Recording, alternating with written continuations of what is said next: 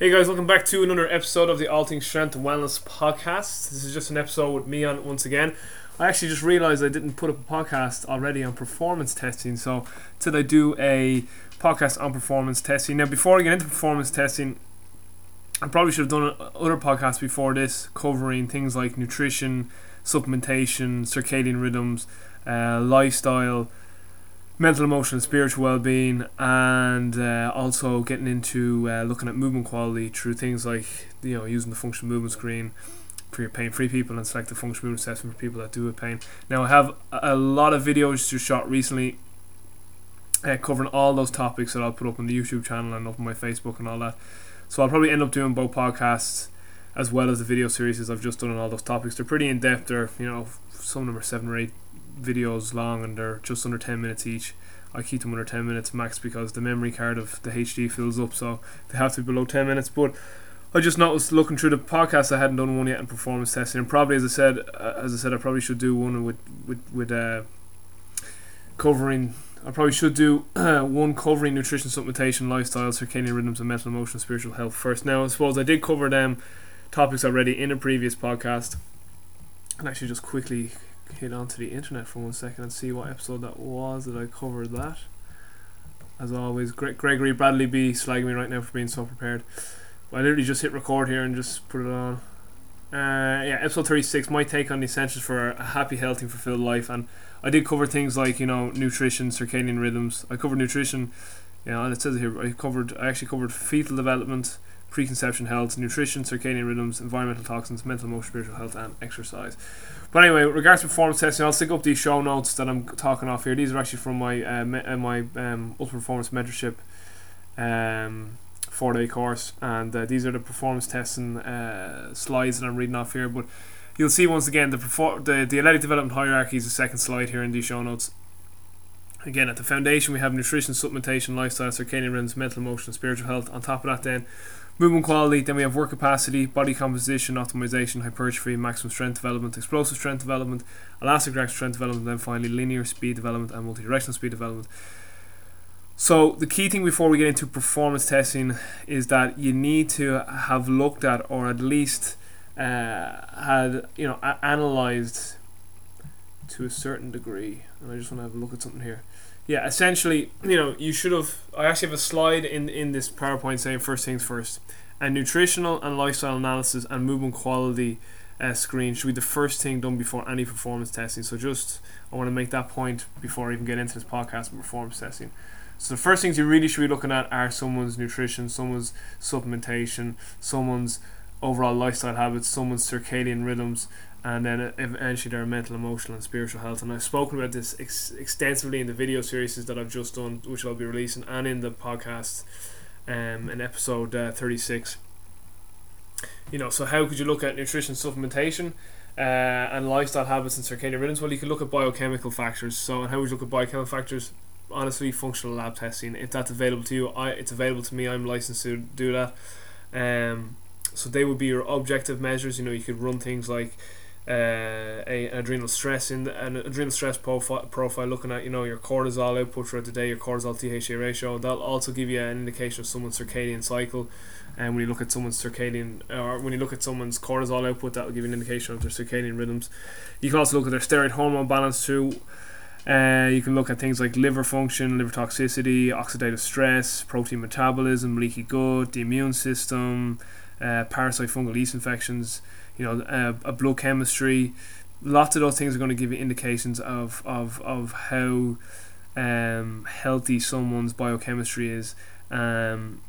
And the biggest factors with regards to our biochemistry, our hormonal regulation, and our genetic expression are things like our nutrition, our supplementation, lifestyle, circadian rhythms, and obviously our mental, emotional, and spiritual health and our thoughts on a daily basis. Now, mental, emotional, and spiritual health, I've said this in a few other podcasts and a few other places, and extensively on the video series I did on mental, emotional, and spiritual health, is that I believe that a vast majority or a lot of mental health issues, mental, emotional, spiritual health issues, have biochemical factors at their root cause. So what are the biggest things that impact the biochemistry of our body? Our nutrition, our supplementation, lifestyle habits, absolutely our circadian rhythms do. So I believe that a lot of mental emotional health issues, a lot of mental emotional instability, come from things that really influence our biochemical health. And actually, what I'm going to do right now is just pick up just another little thing here, just to reiterate or kind of bring home that point. So I pressed pause there because I had to pick up this other PowerPoint of mine. So I was talking about biochemical factors that can be the root cause of a lot of mental and emotional and spiritual health problems, or a lot of mental and emotional instability. So for instance, again, if your nutrition and supplementation are off, so if you have the incorrect nutritional and supplementation requirements for your specific biochemistry, that's a huge factor on your mental and emotional health.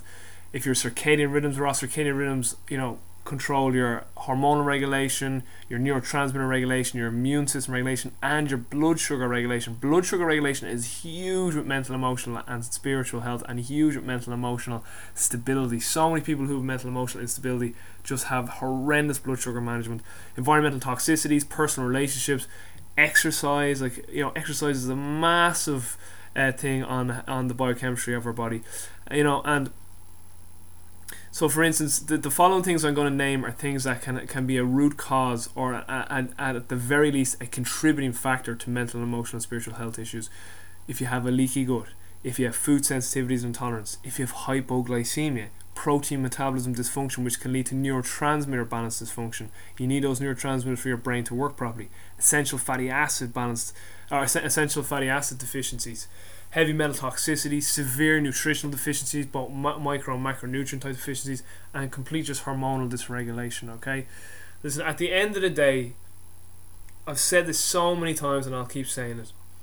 The environment is what dictates our genetic expression, and the biggest environmental factors, or the biggest environmental influences on our genetic expression, are our nutrition, our supplementation, our circadian rhythms, environmental toxicity, our mental, emotional, and spiritual health, and exercise. Now, in regards to mental, emotional, and spiritual health, factors that really have a huge part to play with our mental, emotional, and spiritual health are nutrition and supplementation, circadian rhythms, environmental toxicity, our relationships with people, exercise, and I will throw into that developmental conditioning. That definitely is a huge factor. Now, and I always make this preface too when I get into this discussion on biochemical factors behind mental, emotional, and spiritual health. Do I believe that biochemical factors are the root cause for every single mental, emotional, or spiritual health issue, or mental and emotional health or instability issue? No. Do I believe that they are a contributing factor? Do I believe that biochemical issues are contributing factors to all mental and emotional health issues? Yes, I do. But I don't believe that they are the root cause to every single mental health issue. There's definitely other factors like developmental conditioning and other factors that have happened throughout people's lives, and particularly in those early developmental years of their lives. But they're definitely a contributing factor. So these biochemical issues are definitely a contributing factor, and for a lot of mental health issues are the root cause, or the main contributing factor to these mental and emotional health issues. So it's very important. Anyway, before we get into performance testing, I've gone off track here, but before you do performance testing, this is why the athletic development hierarchy, this is why I adapted it and developed it, and I adapted from Al Vermeil, so Al also gets credit on it. But Al's hierarchy starts at work capacity. I added in 2 more foundational layers or structures to the hierarchy, and I put some other ones in there as well, like body composition, and kind of emphasise hypertrophy a little more as well, maybe on it. But I put movement quality before the work capacity, and then before movement quality I put in nutrition, supplementation, lifestyle, circadian rhythms, and mental, emotional, spiritual health. That stuff needs to be in place. And how to objectively really look at all of those things is through things like functional lab testing. Now, subjectively, just questionnaires, food logs, old health records. Now, health records can both be subjective and objective, because objective, they could be old tests run by the doctors, and then subjective, it could have just had subjective symptoms that the patient had. But basic subjective things are things just like your food logs, lifestyle habit questionnaires, etc. Okay. Movement quality obviously then is the functional movement screen. That'll probably be a podcast to do as well. I've done an extensive video series on that as well, just answering some of the questions on that. I'd encourage you to listen to the podcast I did with Gray Cook on that as well. Audio was a bit dodgy on that, but it was good for the most part. So anyway, for the rest of this athletic development hierarchy, things like work capacity, body composition, hypertrophy or hypertrophy, some people say, maximum strength development, explosive strength, elastic reaction strength, and a linear and multi-directional speed. These are so with those qualities and biomotor qualities, they are basically the areas that we want to have some sort of objective measure or marker for. That's what we're going to talk about in this podcast. So, in regards to those first two foundational layers or foundational structures on the innate development hierarchy that cover, once again, nutrition, supplementation, lifestyle, circadian rhythms, mental, emotional, spiritual health, and then on top of it, movement quality. The objective measures for those will be functional lab testing for that foundation there, and then for movement quality, the FMS. If Jonathan Fast hears this, he'll be giving me loads. I know Jonathan doesn't love the FMS. Jonathan doesn't even know who I am. But anyway, okay, so we're starting with work capacity on the way up. First of all, anyway, the order of the tests, I suppose, is pretty good. Actually, in the show notes too, I have a lovely table here. Well, I think it's a nice table. And essentially on the left hand side, it's biomotor qualities and other qualities. And so it starts off with like hormones, biochemistry, nutrition and lifestyle analysis, and then on the right hand side it says the screen test or assessment to look at it. So for that I have functional lab testing questionnaires, health history records, heart rate variability, and food logs. So they're both objective and subjective measures put in that. Body composition, then I have caliper testing, movement quality, the functional movement screen, work capacity. We'll be getting into that. I like to use the yo-yo intermittent recovery test. I like to use level 2, rest and heart rate, and a 1 minute heart rate recovery after the test.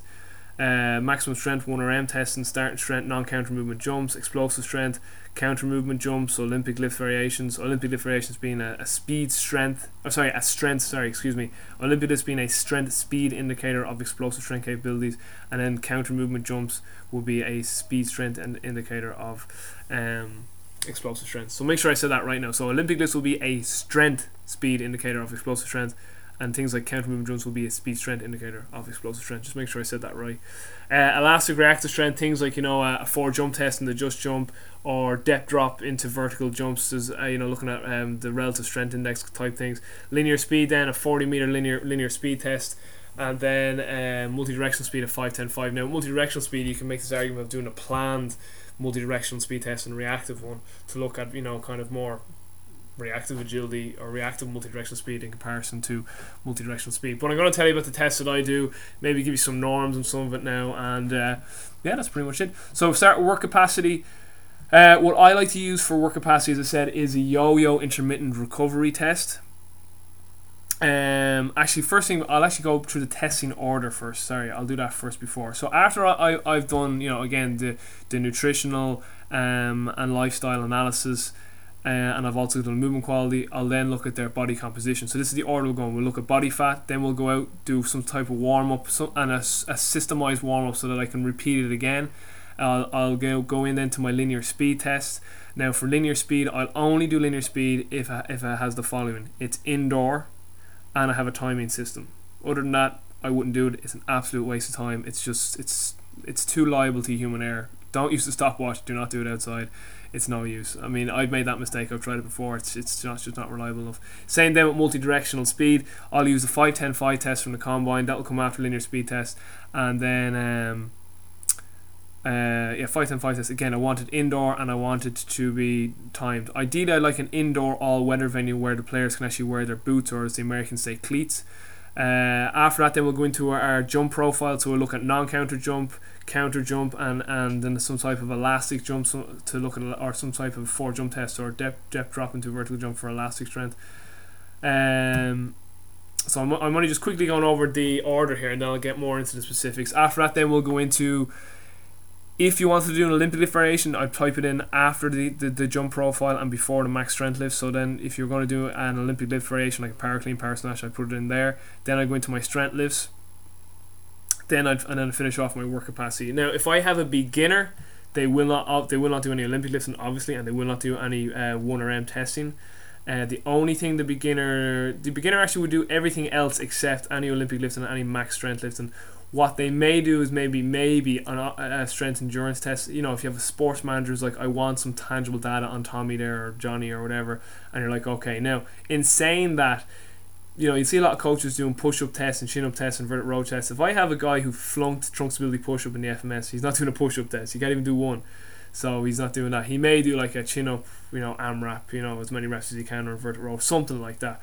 But yeah, he won't be doing any max strength testing. He won't be doing any explosive stuff. But with regards to like the linear speed, the multi-directional body fat, the linear speed, multi-directional speed, the jump profile, and like then the yo-yo test at the end, he could definitely do that, and probably do a chin-up test at the very, very least, if not a push-up test and a inverted row test. So as I said, let's start on what order do I have? Actually, I have it in the order of the that I've done it. Okay, so we'll start with that. So actually, I'll go from body fat. I'll go in the order that that it's here in the slides and that I just named there. So body fat percentage. What do you want to use? It's up to yourself. 3 side, 4 side, 7 side. Look, the thing with body fat is if I take someone's body fat and you take it, it's going to be different. So it's just to make sure that you are consistent at doing it. And I have to say, I know personally myself, I'm really consistent at body fats. So if I was taking your body fat today and I took it tomorrow, I'd be almost the exact same. I'm fairly accurate doing my own way. But again, it's going to be very different from one person to the other. So you can use, as I said, you can use a 3 side, 4 side, 7 side. You could use Charles Poliquin's biosignature if that's something you want to use. Just as long as it's reliable and valid and reproducible, you'll be fine. Okay. Make sure you use the same side of the body. Record weight and height also, and ideally the same time of day is the best. Morning usually is best. Most people, if you can get people in fasted even. The thing is, obviously, you don't want to bring them in fast and then start doing a lot of testing with them either. So, but still, morning is probably the better time to do body fat testing. Unless you want to do I usually do body fat testing on a separate day to performance testing. I would do body fat testing, weight, height, and an FMS one day, and then all the other days performance testing. So, technically you could do it that day if you want. I obviously would not be telling people to come in fast to do their body fat and then do all these performance tests for about an hour. Because their blood sugar is going to start crashing more than likely. But anyway, for the most part, just make sure you pick which one you're comfortable with, whether it's 3, 4, 7 site or Charles Poliquin. You use the same sites all the time. Ideally, that's the same side of the body. So for me, I use the 7 site and I use the right side of the body nearly all the time, unless someone has an issue with some part of their body that they can't do the right side. But it's nearly always the right side with everyone. Some norms then for body fat percentage with me. Now, for my population, I mainly work with GA players. So the body fat levels in GA players vary quite a bit, but these are the norms I have. 15% is excellent. No, I'm only joking. If you're over 15% body fat, these are for males now. If you're over 15% body fat, you're carrying too much body fat for a male. If you're between 13 and 15%, that's fair. It's okay. Average would be 10 to 12. If you're at 10 to 12, I'm happy enough. 8 to 10 is good, and then anything below 8% is like excellent. That's when you start hitting like people just have savage genetics with regards to their body composition, or else they're a physique athlete nearly. When you start hitting 8% and below, that's more like bodybuilding type percentage. But really, anywhere between that 8 and 12% is pretty good for most GA players. For females, I would say anything over 25% is a bit too much. Average would be like 24 to 21, 20. Good would be 17 to 20, and then very, very good would be 12 to 16. Now, below 12%, you need to be careful, females, because then they can start hitting amenorrhea. They start missing their menstrual cycles because their body fat becomes too low. And generally, females carry more body fat. Well, not generally. Yeah, generally, females do carry more body fat than males. They just do, just to do with being able to have birth and have a child. And if they were pregnant and and it was lean times that came along, that they would have some source of fat and energy to help themselves get through the famine as well as their baby. So females always carry more body fat than males. So you need to be careful though going below a certain percentage of body fat females, because if the body's like, holy shit, there isn't much body fat here, no way we getting pregnant, menstruation will stop. Then after that, body composition. So again, I said we might do body composition FMS on one day, and then we might come back the next day, do a warm up, and then get into the linear speed. Multi-directional speed will be the first 2 tests then.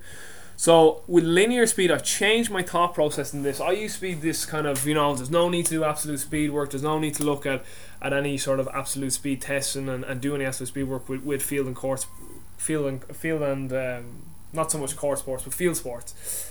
And I've changed my views on that. And to be honest, I've really changed my views on that mostly because of Athletes Performance, particularly when I did Athletes Performance phase 1 and 2 last year, and from conversations I had with Owen Maguire, a very good friend of mine, Owen Maguire. Really, really good strength coach, plays football for St. Bridget's GA, and he works at Core Performance in Dublin, and he also works for Exos. So Owen's a cool guy. I think he's involved with the Carlow Senior Hurlers this year, and no doubt he's doing a savage job down there. But Owen did his thesis on like kind of the different distributions of essentially not so much energy systems, but kind of the different like speed distributions that a hurler, an elite or senior county, intercounty hurler and footballer would do between in a game. So how much ground do they cover at full speed versus jogging versus walking, etc., etc. But what he found was very interesting is he found that a lot of them get up to top end speeds very, very quickly. And if you think about it too, in a field game, when we speak about acceleration, we're usually talking about track athletes. You know, they're down really low on the blocks and they have to accelerate, and some of those top class athletes can accelerate anywhere up to 25, 30 meters before they start transition into that absolute speed type running mechanics. But with field athletes like a county hurler footballer, one, they're nowhere near as strong as a world class track athlete, so they can't accelerate out of the blocks like they can. Not that we accelerate out of the blocks, but they wouldn't have the same strength. And second of all, in a field sport, you're standing pretty upright, so you're not technically, while you are obviously you are accelerating for those first few initial steps, you're not in that really aggressive horizontal angle, so you actually get up into an upright running posture very, very quickly. And you need to be able to actually, one, have pretty decent technique of that, and then if you do get up to a speed, you have to be able to control that speed.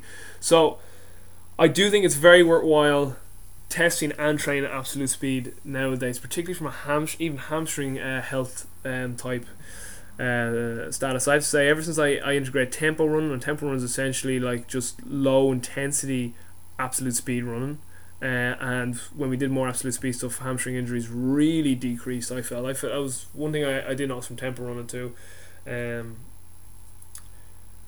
just incorporating some absolute speed work. But anyway, so for a linear speed test, I would do a 40 meter test. I would break it into 10 meter segments, and I would only use an indoor or weather facility with timing gates. That's it. If I can't get that, I won't bother doing it. I will, you'll still get a good indication of someone's speed or just their general power or alactic power output by looking at their jump profile. Okay, and even just looking at their basic maximum relative strength capabilities, it still give you some indication to their maximum relative strength will give you an indication of someone's acceleration capabilities. It'll just give you an indication. Okay, it's not engraved in stone, but it will give you an indication. Someone who's really strong with regards to their relative and maximum or absolute strength, generally they're going to be pretty quick over the 0 to 5, 0 to 10 meters, etc. If you do a jump profile and you see someone who's got savage vertical jump, savage counter movement, and a great elastic jump, which you probably won't see ever if you're dealing with GA players, but if you did see that person would probably be very fast in a 40 meter. If you see someone who's like very, very good non-counter and counter, but not great elastic, they're probably decent over acceleration, not great when they get into top end speed running.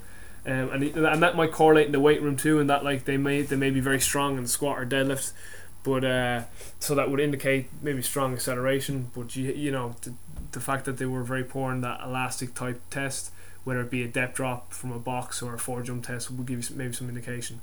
That's if you didn't get a chance to do a 40 meter linear speed test.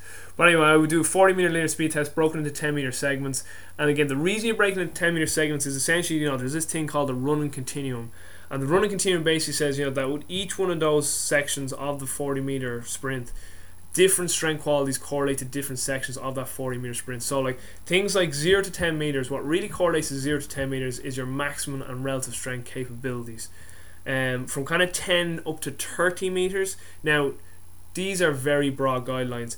Kind of when we're saying like 0 to 10 and 10 to 30, again, we're kind of really tapping into more the track and field world.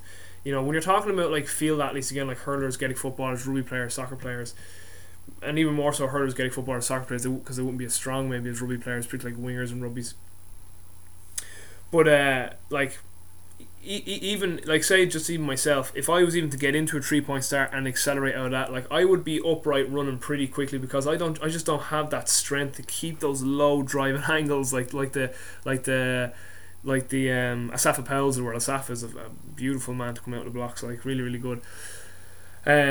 So like we just don't have the same strength and just neurological output as them guys have, so we actually get up really quick very, very soon. So like whereas as I was saying earlier on, world class athletes can accelerate and keep accelerating, like some people say they can keep accelerating out till 30-35 meters, whereas kind of most near mortals, kind of like the amateur GA player, by the time he hits 10, 12, 15 meters, he's probably getting up into a pretty upright position already. So So just take the distances that I'm giving to you kind of with a pinch of salt. So generally, those said 0 to 10 is, that's what they, usually acceleration, and what really correlates to 0 to 10 is your relative maximum strength. Kind of 10 to 20 and even up to 30. So we'll say 10 to 3 meters is that kind of transition phase from acceleration into absolute speed. And that acceleration or that transition phase, what really correlates well to that is kind of like your explosive strength. So your ability just to your ability to create force at a very fast rate. So essentially like your rate of force development. And then when you start getting on past 25 meters, 30 meters, that's when you really start tapping into your elastic reactive strength capabilities. Now what really trains things like 0 to 10 meters is just, again, maximum strength training, and things like non-counter movement, jumps, hops, bounds, and medicine ball throws, as well as kind of static Olympic lifts, Olympic lifts like from the blocks or from a dead hang, and things that really don't have any momentum into them. When you start getting into more kind of that 0 to or that sort of 10 up to 20 up to 30 meters, that more explosive strength. So again, explosive strength really correlates to that kind of 10 to 20 and 10 up to even 30 meters. You're thinking more things that have a counter movement in them. So things like a counter movement, jump, hop, maybe even a bound. Bounds are more so correlate to acceleration because of their horizontal nature. When you start kind of getting into that transition phase, and particularly into absolute speed mechanics, you're going to do a lot more jumps and hops because they've got more vertical disposition to them. Acceleration is more horizontal, absolute speed being more vertical. But anyway, so from that 10 to 20 or from that 10 to 30, you're looking at things like more your explosive strength, your rate of force development, things like Olympic lifts, kind of true Olympic lifts if you use those in your paradigm. If not, just more explosive jumps, hops, and medicine ball throws. And then when you start getting into more of that sort of 25 meter plus, 30 meter plus, you're looking at your elastic reactive strength capabilities. What really correlates to that is your maximum strength and elastic reactive strength capabilities. So that's where your true plyometrics come in. Like your continuous hurdle jumps, your continuous hurdle hops, your kind of elastic reactive medicine ball throws. So that's where you might do a double contact and throw the medicine ball, or step off a little box and throw a medicine ball, things of that nature. But anyway, so I'm getting off topic here again. So for linear speed, a 40 meter linear speed test broken into 10 meter segments, indoor all weather facility, and you can give anywhere from 3 to 6 efforts. Why 3 to 6 efforts? Because you might get them to push 3 times off their left leg and 3 times off their right leg. You might.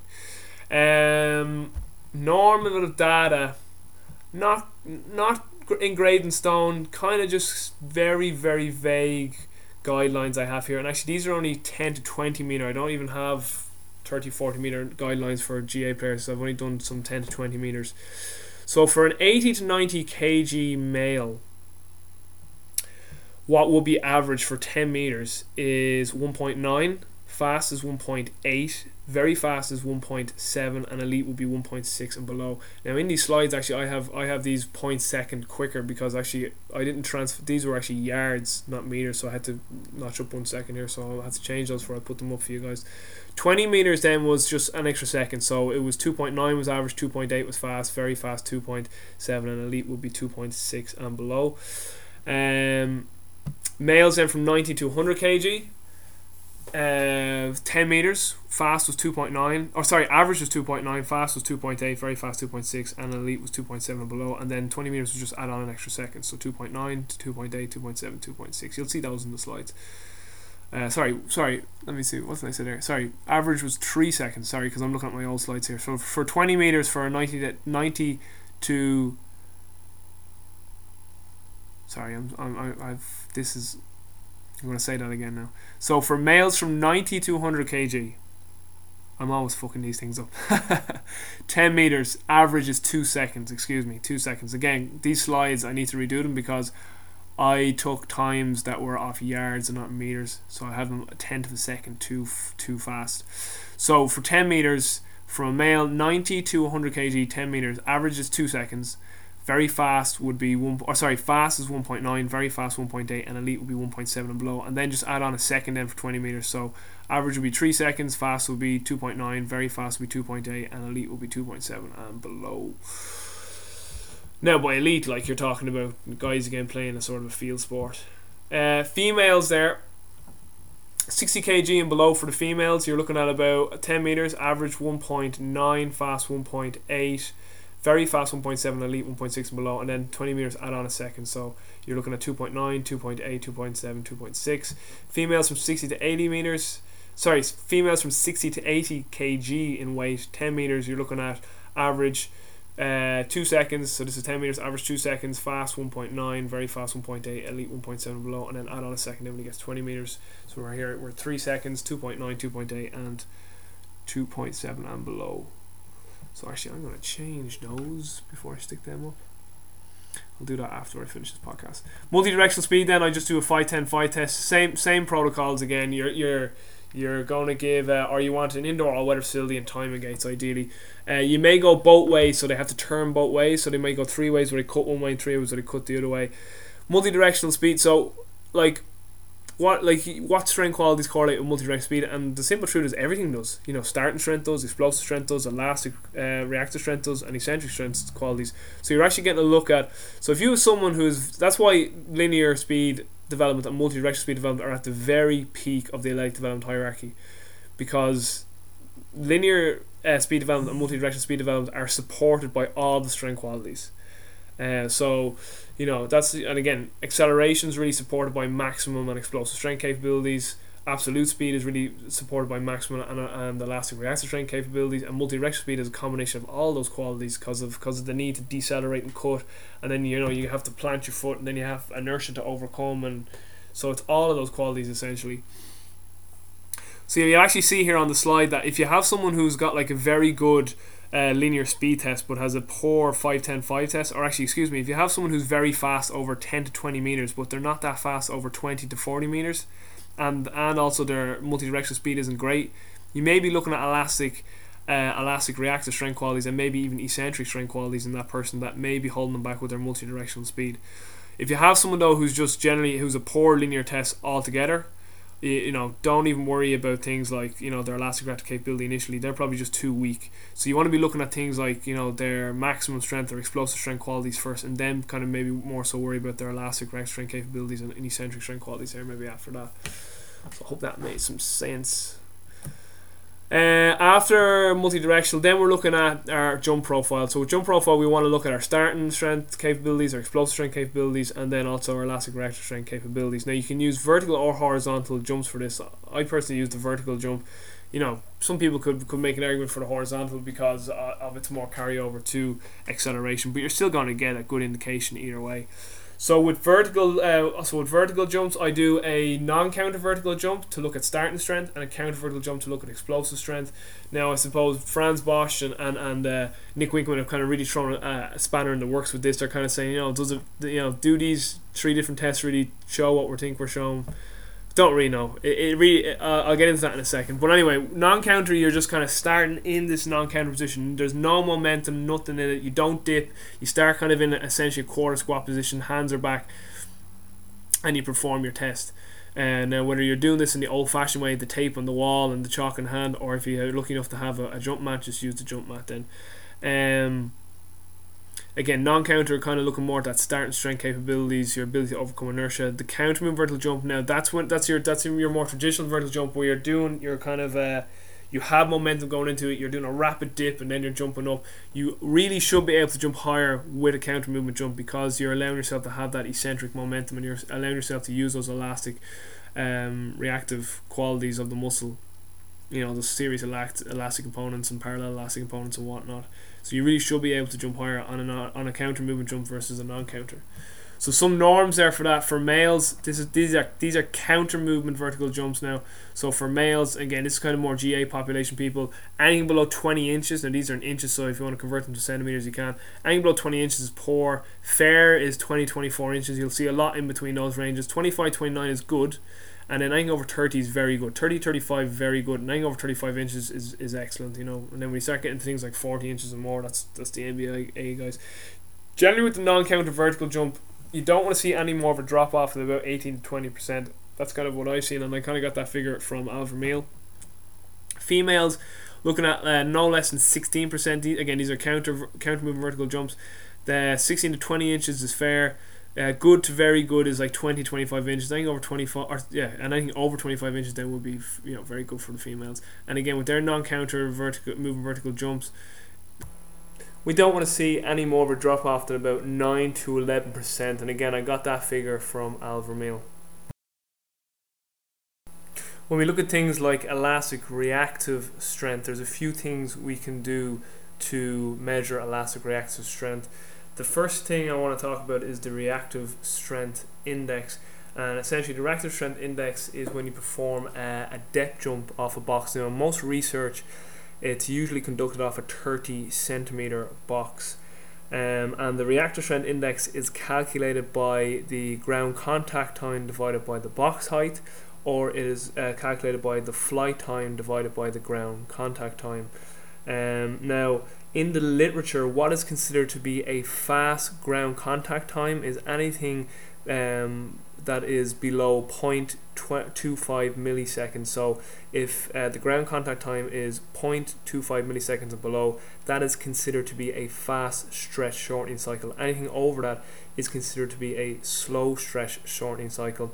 Now, the one thing I will say is that I haven't seen body weight taken into the equation of the reactive strength index, and because if you think about it, let's just say, for instance, if you have a 110 kg male versus versus an 80 kg male, obviously the 110 kg male is going to have a longer ground contact time, but his longer ground contact time may be relatively quicker, relative to his body weight. It may be faster ground contact time relative to his body weight than the 80 kg male. So that's just one thing that I would have in terms of sort of my kind of questioning towards the reactive strength index. So with regards to kind of objective data out there on the elastic reactive strength, particularly when it comes to the reactive strength index, there isn't actually a lot of objective data out there, or normative data, but definitely the reactive strength index is definitely a objective way to monitor and measure an athlete's elastic reactive strength development. Now, from Al Vermeil, he got this from Don Chu. Don Chu said that if a male can go off an 18 to 20 inch box, now I'd have to actually check out what that is in centimeters, but if a male could go off a 18 to 20 inch box, keep their ground contact time 0.25 milliseconds or below, and also get in with 90% of their best counter movement vertical jump, that's a very that's an athlete with great elastic reactive capabilities. With the females, it was off a 12 to 16 inch box. I think it was between 12 and 16 inches, and let me just check that. Just give me 1 second now. For the females, it was actually 12 to 14 inch box I have down here, and again it was the same. If their ground contact time was 0.25 milliseconds or below, and the female could also get within 90% of their best counter movement vertical jump, that female was considered to have very good elastic reactive strength capability. So again, with the with the relative strength index, it's a depth jump. Usually in most research, it's from a 30 centimeter box. It's calculated by dividing the box height by the ground contact time, or the flight time by the ground contact time. Now, also in the book Strength and Conditioning, Biological Principles and Practical Applications, they say in this that a common progression with regards to the reactive strength index is to employ a 30, 45, 60 and 75 centimeter box. So that would be 12, 18, 24 and 30 inch meter boxes. So you could use those to perform the depth jumps. Now, if you were doing that in the training in depth doing depth jumps in your training to increase elastic reactive strength capabilities, you would want to make sure that the athlete's ground contact time was staying at the very least the same as the box height increases, because if the ground contact time started to increase significantly, that would mean that the box height was too much. It was too much of demand on the athlete. So the athlete was struggling then to rapidly go from that eccentric to concentric phase. They were spending too long on the ground. That amortization phase was too long. The question really is, what is elastic reactive strength? The definition actually of elastic reactive strength is the capability of the neuromuscular system to rapidly go from an eccentric to concentric contraction, mainly utilizing the elastic components of our connective tissues. So the reactive strength index is definitely an objective way to measure and monitor someone's elastic reactive strength development, but with regards to normative data out there, I haven't seen much with it. And also I'd like to take the question of body weight into consideration, because surely there is a relative ground contact time to body weight. So what's a fast ground contact time for one individual will be different to another individual depending on their body weight. So again, using an example of a 110 kg male versus an 80 kg male, surely the 100, and let's just say box height is the same in this instance. Obviously the 110 kg male is going to have a longer ground contact time, but maybe relative to his body weight, it's just as fast, or if not faster, than the 80 kg male. That's kind of what I'm trying to get at. The other way to look at elastic reactive strength objectively is to use the 4-jump test on a just jump mat. That will give you a look at flight time, ground contact time, and the average height jumped over your 4 jumps. And the just jump is really, really handy. It's a really great tool, because just from a logistics standpoint, you can look at a lot very in a very short space of time.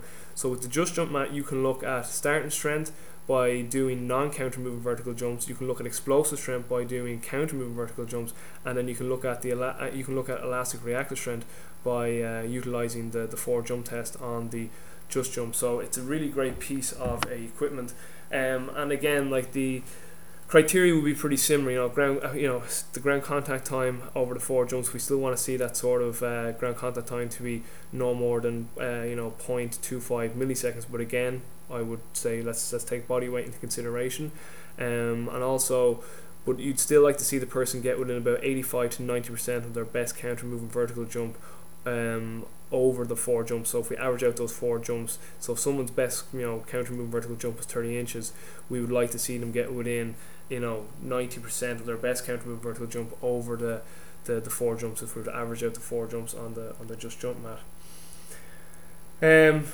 Just final thing there, or maybe this is the final thing, if not I'll just edit another piece, but with regards to elastic reactive strength capabilities, when we see athletes who have poor elastic reactive strength, they're the type of athletes that kind of soak into the ground when they run, particularly when they're doing the type of absolute speed or max velocity type stuff. They're people who just spend too long on the ground. There's 2 things going on there. One, their maximum and relative strength capabilities mightn't be sufficient enough, or 2, they have poor elastic reactive strength capabilities, or it could be a combination really of both.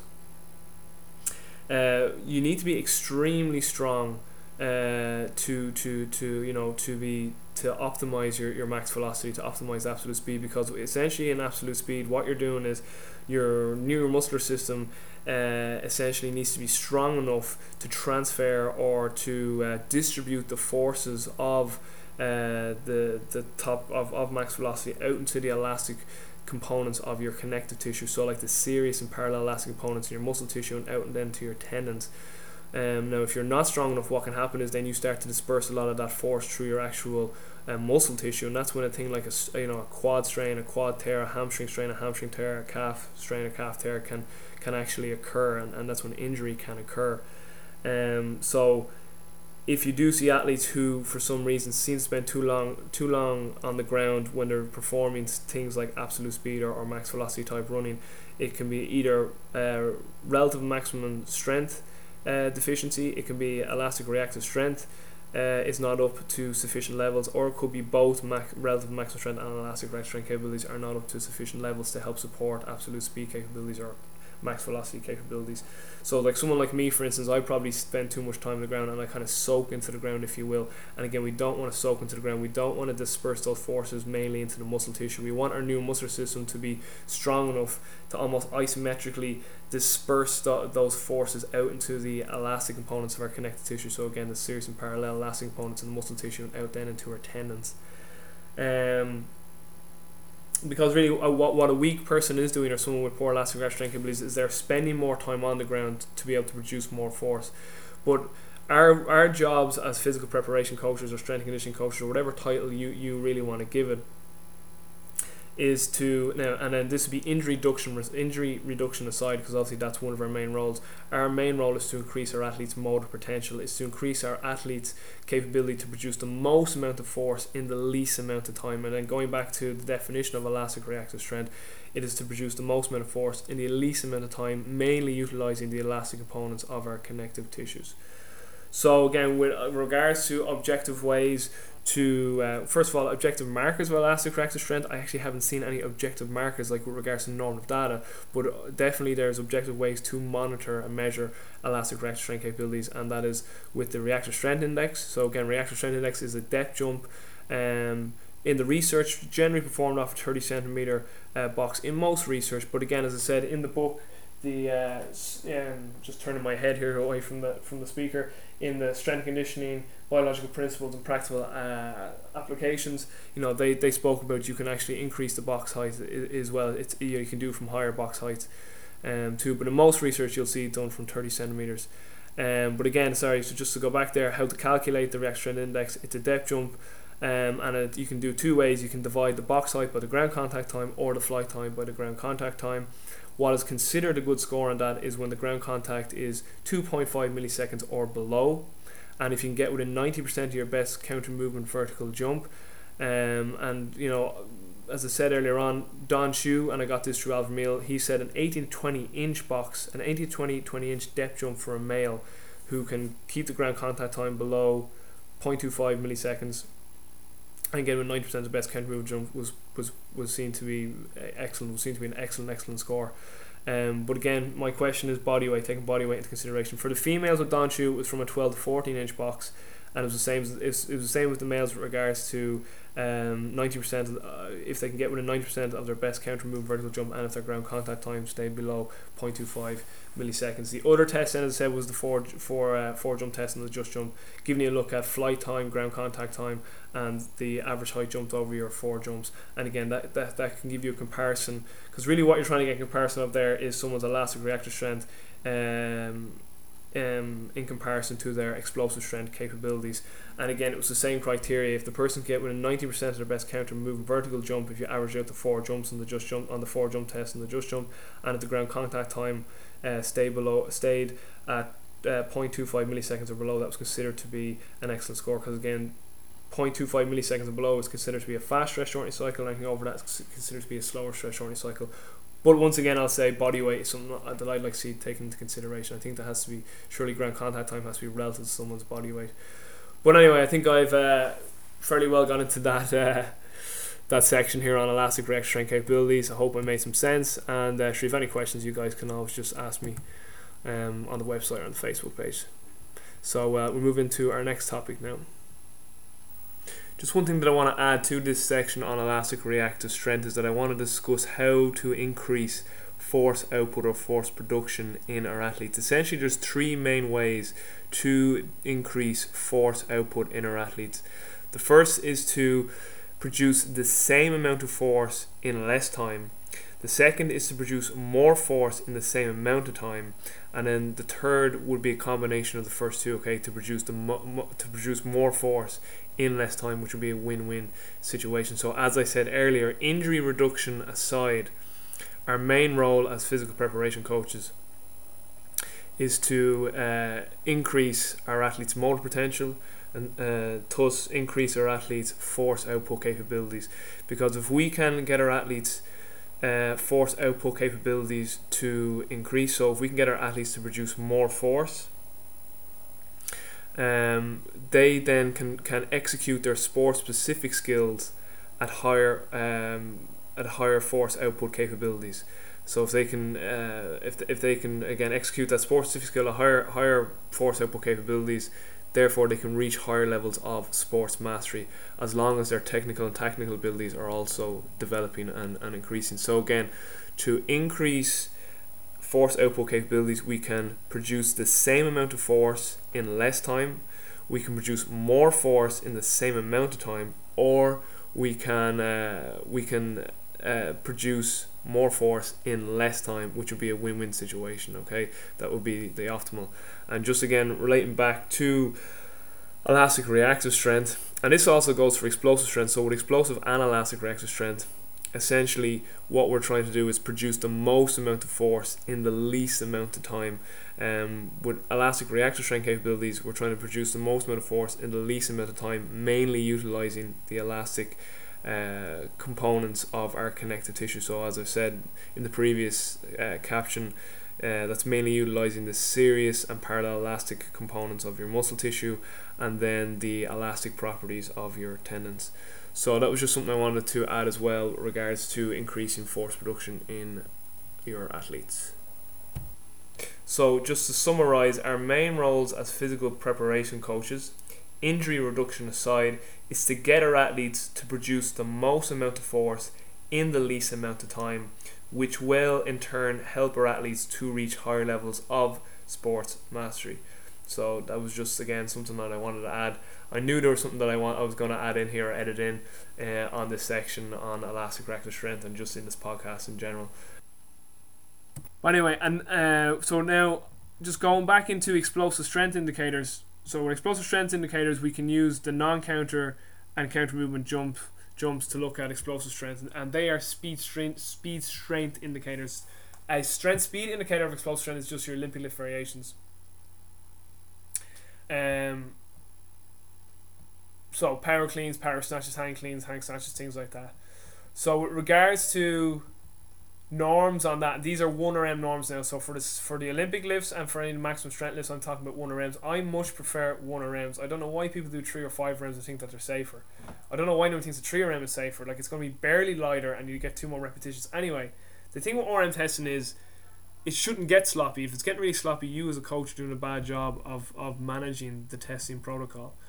I just want to get these norms up here that I have for Olympic lifting. So for a power clean, for a, again, average, well not average, but for just to say a field type player, Gaelic football player, hurler, a lot of them won't really, so there's a lot of people out there that train them that probably don't Olympic lift them because a lot of them are movement messes. But you know, even rugby player, depending on the position. But anyway, I have my GA guys, a lot of them do hang cleans and hang snatches. But for a power clean, you're kind of looking at anywhere from about 1.25 to 1.5 times body weight. I just want to pull up another table here. Holy shit, 40 minutes into this podcast. This is only meant to be 20 minutes. Let me just pull up this PowerPoint now. I have a table in this one.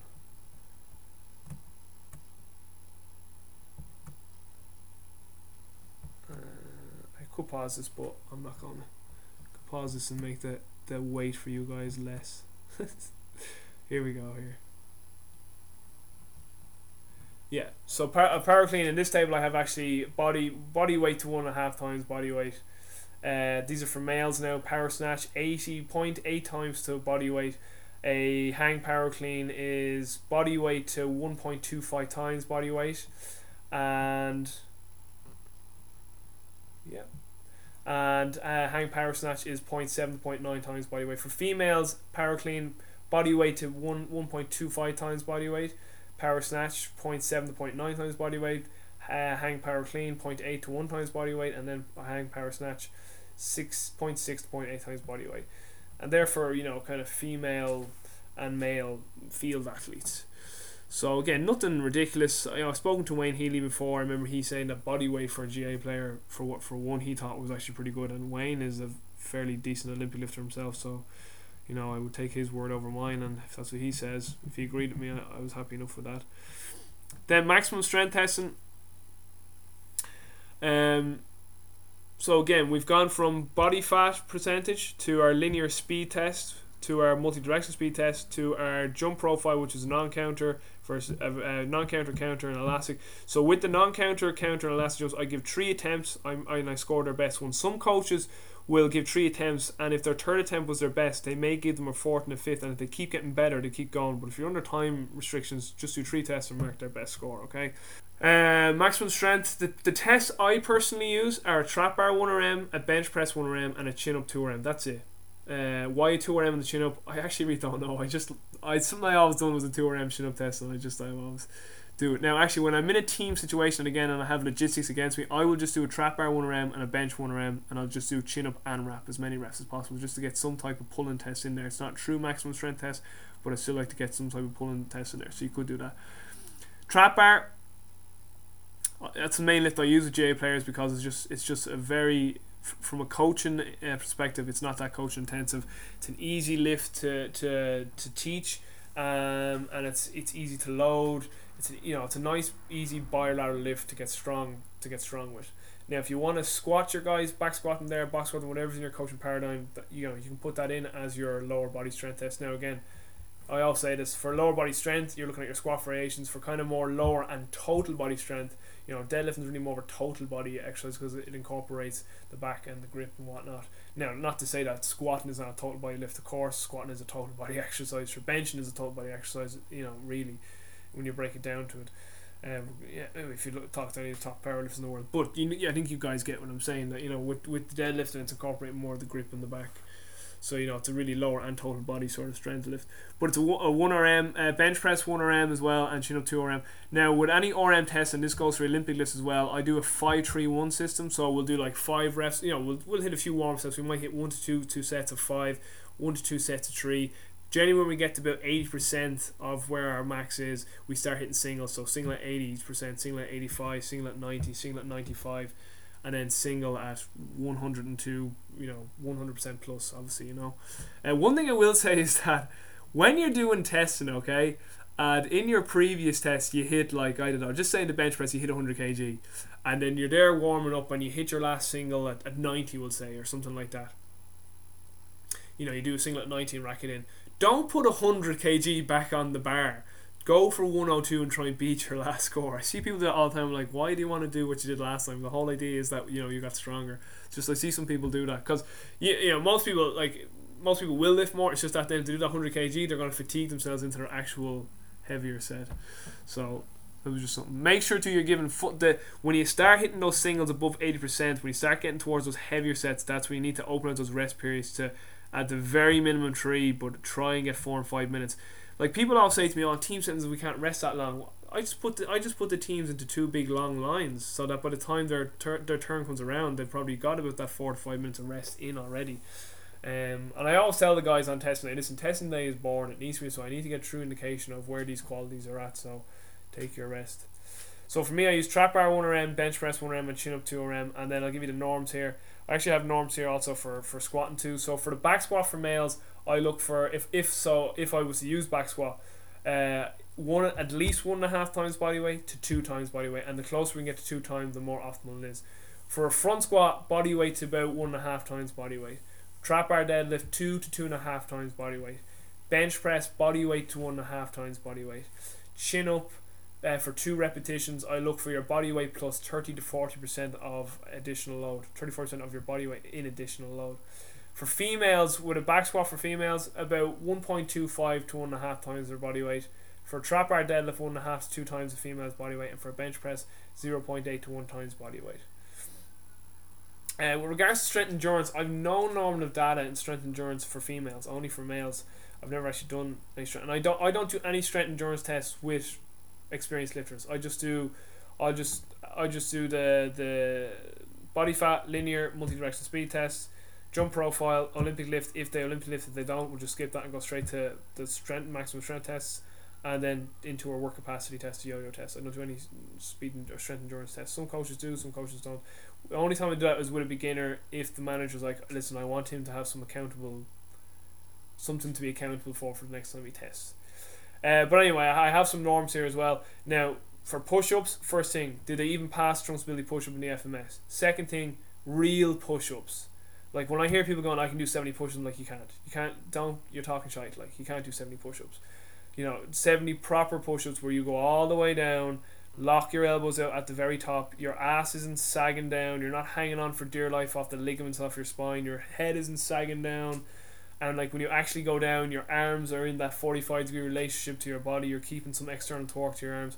No one can do 70 push-ups like that, no one that I know anyway. There might be someone out there that can do it, but I mean 70 proper ass push-ups. So the norms I have here is 20 and lower is poor. If you can't do 20 proper push-ups, I would question your manhood. You need to get some testosterone therapy if that's the case. So 20 to 30 push-ups, anything below 20, poor. 30 to 40 would be average. 40 to 45 is good. 45 to 50, and I'm talking proper push-ups here, is very good. Anything above 50 push-ups, 50 proper push-ups, without failure. This isn't in a minute now. These are just as many as you can. I don't do the 1 minute things. I always find they get very sloppy. This is just do as many as you can with good technique. So you can do 50 with really good technique. That's very good. Chin-ups. If you can't do 5 chin-ups, again, I would question your manhood. Again, definitely need to get some testosterone therapy if that's the case. You see those estrogenic guys just hanging off the bars. But I have here 5 to 8 is poor, and below 5 not great. Average would be 8 to 12. 12 to 15 is good. 16 to 20 very good, and 20 above is excellent. Now obviously body weight is a factor in that. You know, if you have a guy who's 300 pounds like a lineman in American football, or a very heavy prop, so yeah, that has to be taken into consideration. I know. So don't be sending me hate mail on, hey, what about the fat guy in the front row? Inverted row, not really any great sort of data in it. One thing I have heard from a few coaches is they look for about 1/3. They look for about 1/3 of the push-up total. So if you could do something like 45 push-ups, can you get at least 15 inverted rows? So some people say, you know, about 1/3 to 1/2 the volume of your push-ups in inverted rows. So that's probably a decent enough indicator.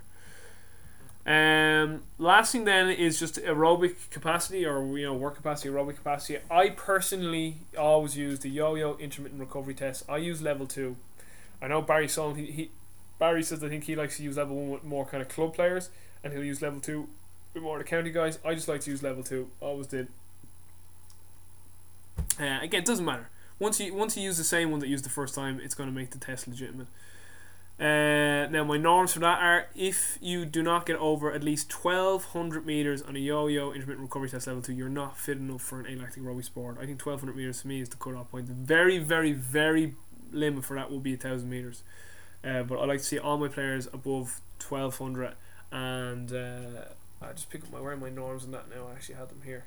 So for a yo-yo intermittent recovery test level 2, 720 meters and below, poor. 720 to 1000 meters, fair.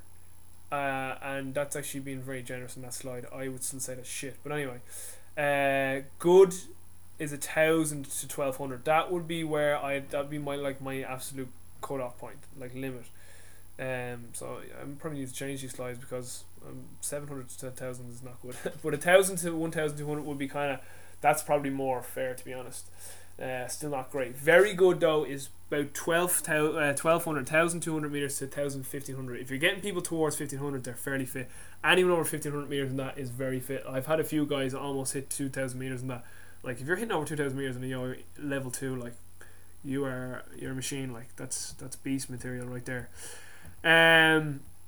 Other tests that you can potentially do, I always hear people do, is talk about the spider test, essentially the 150 meter shuttle run, where you 3 seconds on, 3 seconds off 6 times.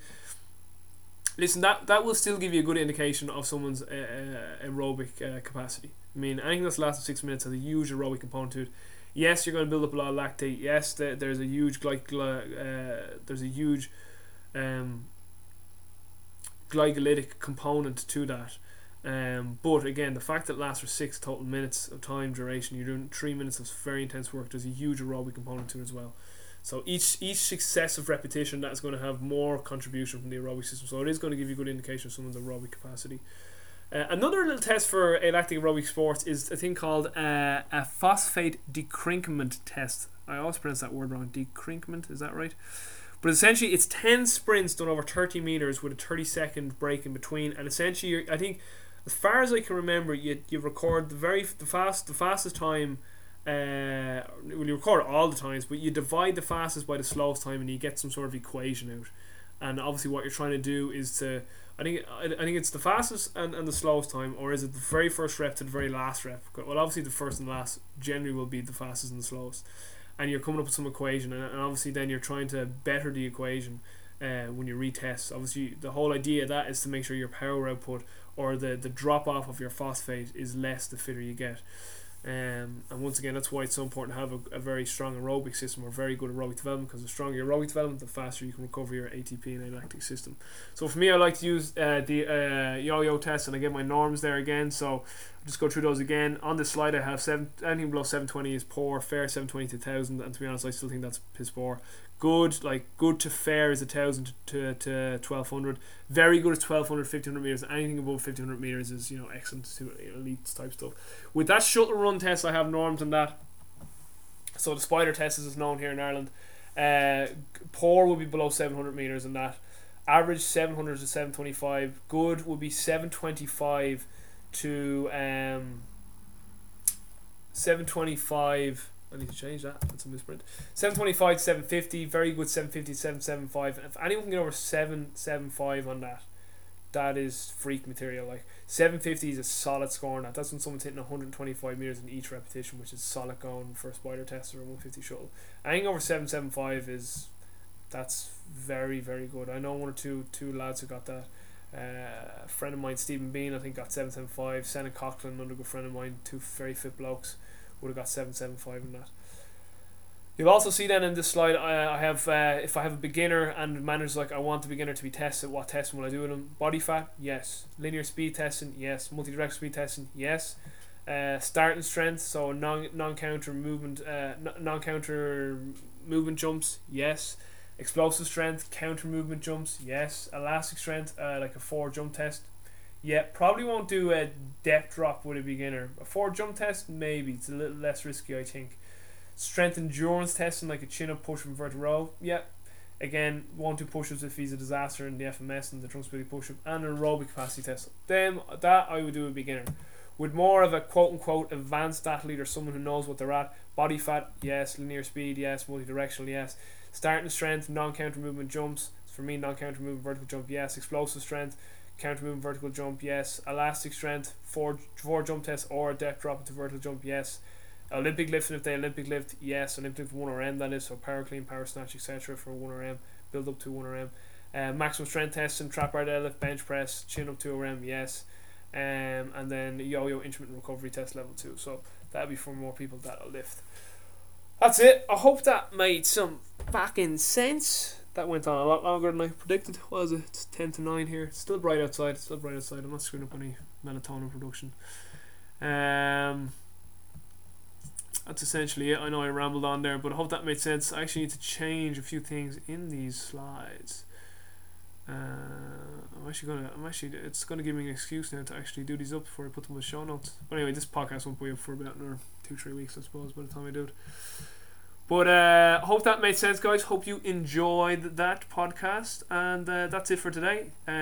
Take care. I'll talk to you soon, and as I always say, stay strong. Oh, by the way, before I actually go, if you guys could do me a little quick favour and give me a review on iTunes, just from doing the Irish Sport Coaching Institute podcast, I've realised I've actually never asked for anyone to give me reviews. Well, if anyone's actually after listening to 57 minutes of me talking about performance testing, I commend you. Can't be easy listening to my voice for that long. But anyway, no, seriously, if you can drop a review, listen, I know my podcast production's not great, but listen, it's a free podcast. The content I think is reasonably good, I like to think. I am going to get microphones and better production eventually down the line, but as Gary Vaynerchuk would say, content. So, but anyway, no, if you can leave me a review, and yeah, that's basically it. So I'll leave you there because I've been rambling there now for the last few minutes, and I'm not going to say goodbye a third time. So again, guys, thanks a million. Thanks for supporting the podcast and downloading and listening and feedback and all that. So again, take care. I'll talk to you soon and stay strong.